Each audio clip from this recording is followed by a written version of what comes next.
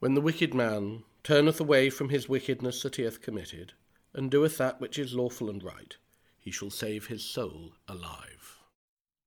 Dearly beloved brethren, the Scripture moveth us in sundry places to acknowledge and confess our manifold sins and wickedness, and that we should not dissemble nor cloak them before the face of Almighty God our Heavenly Father, but confess them with an humble, lowly, penitent, and obedient heart, to the end that we may obtain forgiveness of the same by his infinite goodness and mercy. And although we ought at all times humbly to acknowledge our sins before God, yet ought we most chiefly so to do, when we assemble and meet together, to render thanks for the great benefits that we have received at his hands, to set forth his most worthy praise, to hear his most holy word, and to ask those things which are requisite and necessary, as well for the body as the soul. Wherefore, I pray and beseech you, as many as are here present, to accompany me with a pure heart and humble voice unto the throne of the heavenly grace, saying after me, Almighty and most merciful Father, we have heard the strayed from thy ways like lost sheep. We have followed too much the lights and desires of our own hearts. We have offended against thy holy laws. We have left undone those things which we ought to have done, and we have done those things which we ought not to have done. And there is no reluctance. But thou, O Lord, have mercy upon us, miserable offenders. Spare thou them, O God, which confess their faults. Restore thou them as our penitence, according to thy promises, declare unto mankind, in Christ Jesus our Lord. And grant him most merciful Father, for his sake, that we may hereafter live a godly, righteous, and sober life, to the glory of thy holy name. Amen. Almighty God, Father of our Lord Jesus Christ, who desireth not the death of a sinner, but rather that he may turn from his wickedness and live, and hath given power and commandment to his ministers, to declare and pronounce to his people, being penitent, the absolution and remission of their sins. He pardoneth and absolveth all them that truly repent and unfeignedly believe his holy gospel. Wherefore let us beseech him to grant us true repentance and his Holy Spirit, that those things may please him which we do at this present, and that the rest of our life hereafter may be pure and holy, so that at the last we may come to his eternal joy. Through Jesus Christ our Lord. Amen. Our Father, which art in heaven, hallowed be thy name. Thy kingdom come, thy will be done, in earth as it is in heaven. Give us this day our daily bread, and forgive us our trespasses, as we forgive them that trespass against us. And lead us not into temptation, but deliver us from evil. For thine is the kingdom, the power, and the glory, for ever and ever. Amen.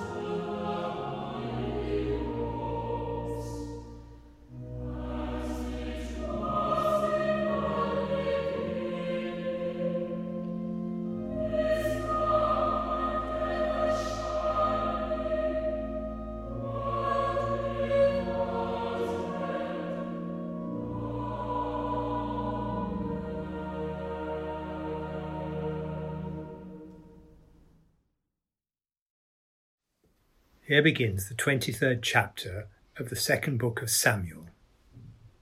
Now these be the last words of David.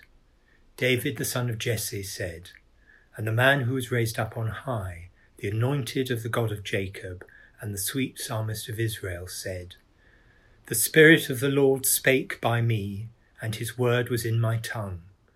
The God of Israel said, the Rock of Israel spake to me. He that ruleth over men must be just, ruling in the fear of God. And he shall be as the light of the morning, when the sun riseth, even a morning without clouds, as the tender grass springing out of the earth by clear shining after rain. Although my house be not so with God, yet he hath made with me an everlasting covenant, ordered in all things and sure. For this is all my salvation and all my desire, although he make it not to grow. Here ends the first lesson.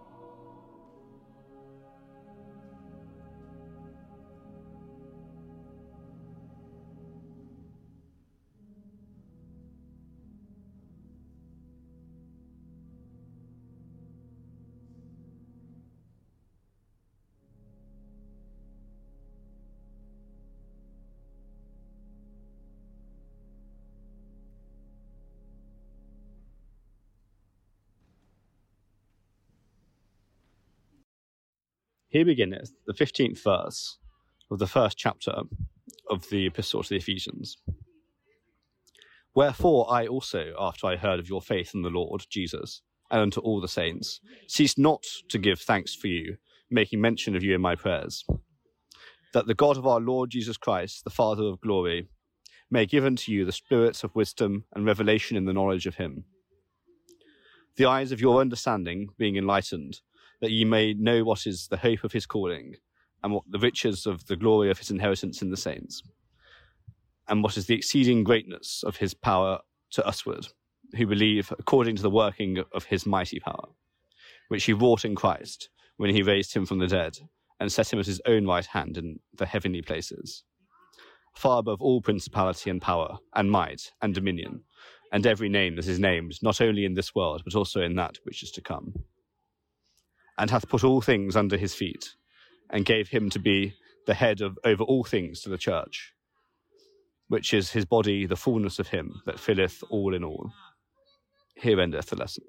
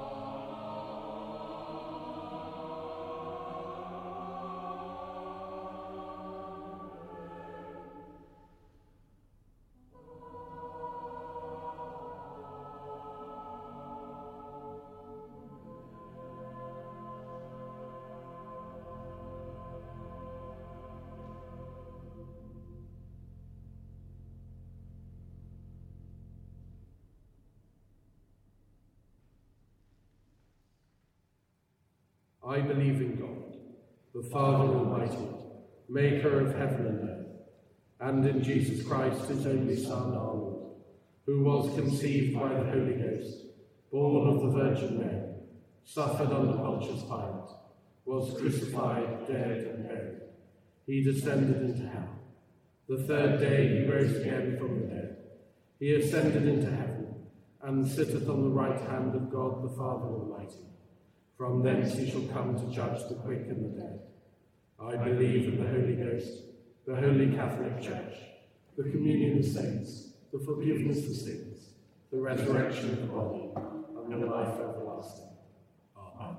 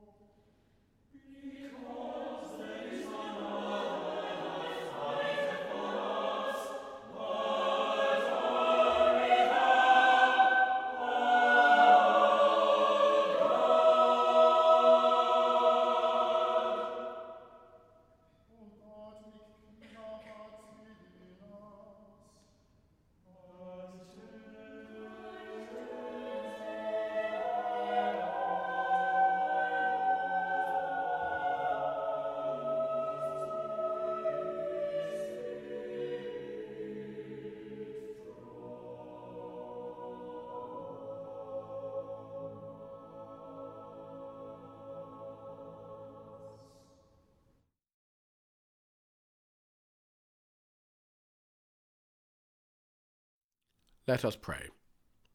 O God, the King of glory, who hast exalted thine only Son, Jesus Christ, with great triumph unto thy kingdom in heaven, we beseech thee, leave us not comfortless, but send to us thine Holy Ghost, to comfort us and exalt us unto the same place whither our Saviour Christ is gone before, who liveth and reigneth with thee in the Holy Ghost, one God, world without end.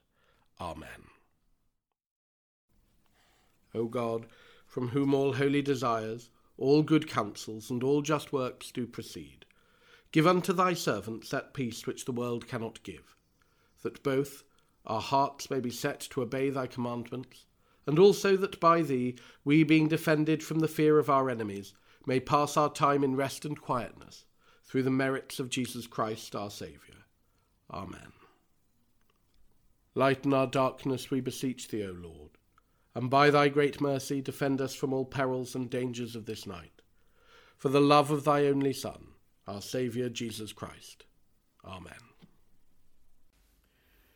Let us pray. O God, who by thy marvellous majesty didst after thy resurrection from the dead ascend into heaven in the presence of thine apostles, grant us the aid of thy loving kindness, that according to thy promise thou mayest ever dwell with us on earth and we with thee in heaven, where with the Father and the Holy Spirit thou reignest God for ever and ever. Amen. Let us pray for all those who are sick at this time or in any kind of need, especially those who have asked our prayers. We remember Georgina Goff, John Wright, Charlotte Rose Allen, Marcus Allen, Patricia Walker, Christopher Walker, Christine Swinburne, an outcast, a lady in hospital in Germany, Kenneth Robertson, Christine Morrissey, Allegra, and for Caroline, Dominic, and the new baby Samuel Barker, thanks be to God. O Lord our God, accept the fervent prayers of thy people. In the multitude of thy mercies, look with compassion upon us and all who turn to thee for help. For thou art gracious, O lover of souls, and to thee we give glory, Father, Son, and Holy Ghost, world without end. Amen. Let us pray for the repose of the souls of the faithful departed. Remember Phyllis Wallbank, Rafe Goff, Suzanne Fulbrook, Catherine Phillips, Roy Davis, Alan Potts, Peter Sinclair, John Tideman, Patricia Sibley, and Sam Ives. Rest eternal grant unto them, O Lord, and let light perpetual shine upon them. Bring us, O Lord God, at our last awakening into the house and gate of heaven, to enter into that gate and dwell in that house, where there shall be no darkness nor dazzling, but one equal light, no noise nor silence, but one equal music, no fears nor hopes, but one equal possession, no ends nor beginnings, but one equal eternity, in the habitations of thy glory and dominion, world without end. Amen.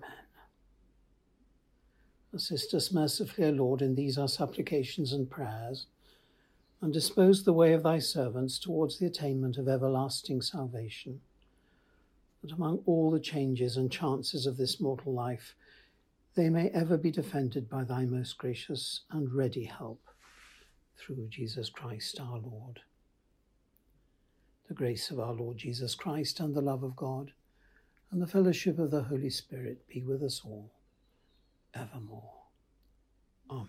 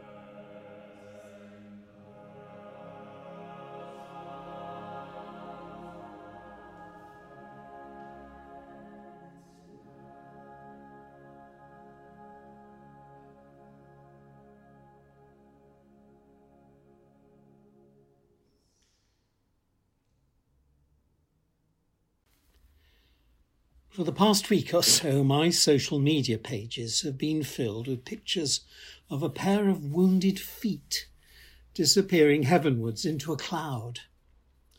Carved roof bosses, stained glass panels, and manuscript illuminations all have featured as friends have celebrated visually the mystery of the Ascension of our Lord. In some cases, these departing feet are surrounded by the faces of the apostles, all gazing upwards as their friend, their teacher, their Lord is taken from them. Sometimes Mary, the mother of the Lord, is with the gathering throng, witnessing the final transit of her Son. These depictions quaintly follow the biblical evidence. We read in Luke's Gospel that Jesus was parted from the disciples and carried up into heaven. And this is confirmed in the same author's account at the beginning of Acts, which says he was taken up and a cloud received him out of their sight. In a way, I value the naive literalism that inspired these medieval depictions. I see the feet of Jesus rising as if through clouds established by the principalities and powers, the structures and control systems of our world. As the Lord rises up through this rigid captivity of human making, he shatters it, tears it apart. The veil is riven. Others find these images quaint and pre-scientific, relics of an outdated cosmology, heaven up there and hell down below. Away with them, they cry, for they mislead us and cause us to doubt the story. I think it would be a pity if we did discount the event that brings to a close our Lord's earthly ministry through an over-sophisticated rejection of too literal an interpretation of its imagery. It would be a loss because the Ascension story teaches us some important theology. The Ascension of the Lord is a significant feast, somewhat neglected because of our rationalist rejection of the concept of God up there. But just because the iconography is suspect, we should not demythologize too far, nor neglect the celebration. I think the story teaches us three important things about our relationship with Christ. Now, all the best sermons have 3 points in them, so easy to remember afterwards. The 3 Ascension-tide things I would have you remember are explored in the letter to the Hebrews and in St. John's Gospel, even though the evangelist makes no mention of the event itself. The first thing the Ascension of Christ teaches us is that he is our great high priest who has passed into the heavens. This comes from Hebrews chapter 4, verse 14. He has passed into the heavens ever to make intercession for us. This is what we mean when we sing in Chatterton Dix's great hymn, "Thou within the veil hast entered, robed in flesh, our great high priest." Our understanding of the atonement is immeasurably enriched when we learn to use the language and concepts of temple theology. In the eternal presence of the Father, it is he who represents us, which, when all is said and done, is what a priest is for. As he is no longer physically present with us as he was with the disciples, limited by the constraints of time and space as he was during his earthly ministry, he is set free to be eternally present with us everywhere. He is able to be closer to us than the air we breathe, nearer than our own soul, and at the same time representing us to the Father in heaven. In Eucharistic terms, now he is no longer physically present, walking the roads and pathways of Palestine. He is able to be truly present with us under the sacramental forms of bread and wine whenever we approach the altar, and represent to the Father the once-for-all sacrifice of the Son. At this time of deprivation from the sacrament, all this is encapsulated in some words by the Welsh poet Saunders Lewis, translated by Oliver Davies. He writes of the Ascension liturgy as if performed by nature. What is happening on this May morning on the hillside? See, there the gold of the broom and the laburnum, and the bright surplice of the thorn's shoulder, and the intent emerald of the grass and the still calves.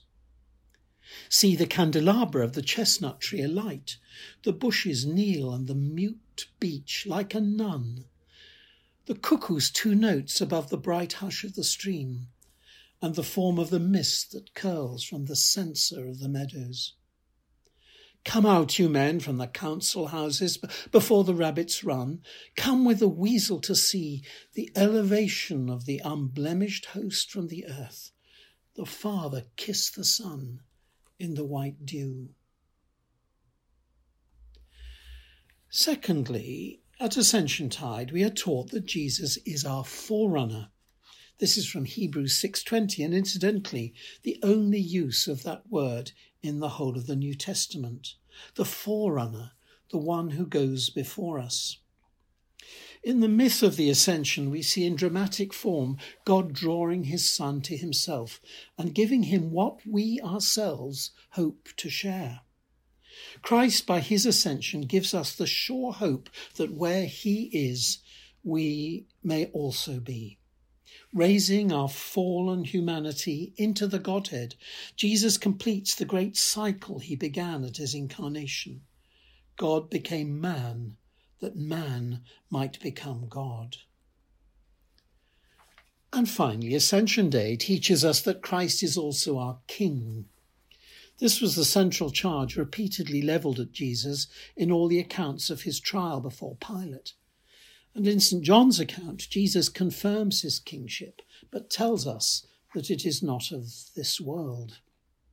To celebrate Christ as King on Ascension Day is at one and the same time to evoke a triumphant coronation after the resurrection, and to look back to the crown of thorns and the gibbet throne, of which today is the consequence.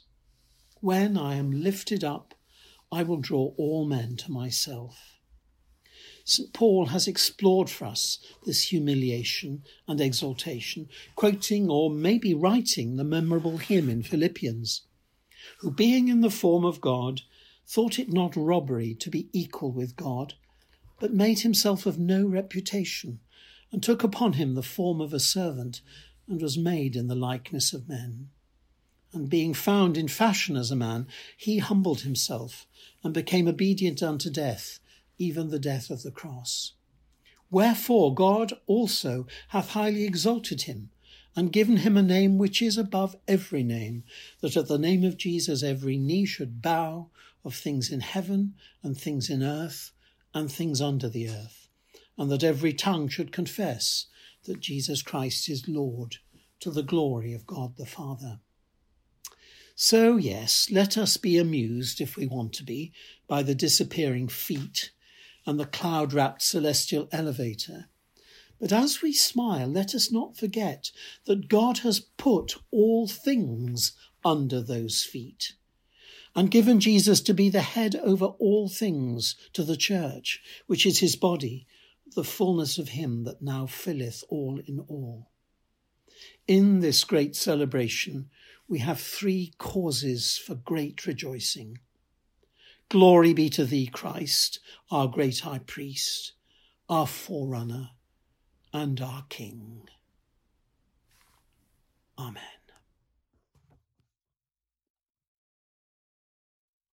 And now the God of peace, who brought again from the dead our Lord Jesus, that great shepherd of the sheep, through the blood of the eternal covenant, make you perfect in every good work to do his will, working in you that which is well-pleasing in his sight.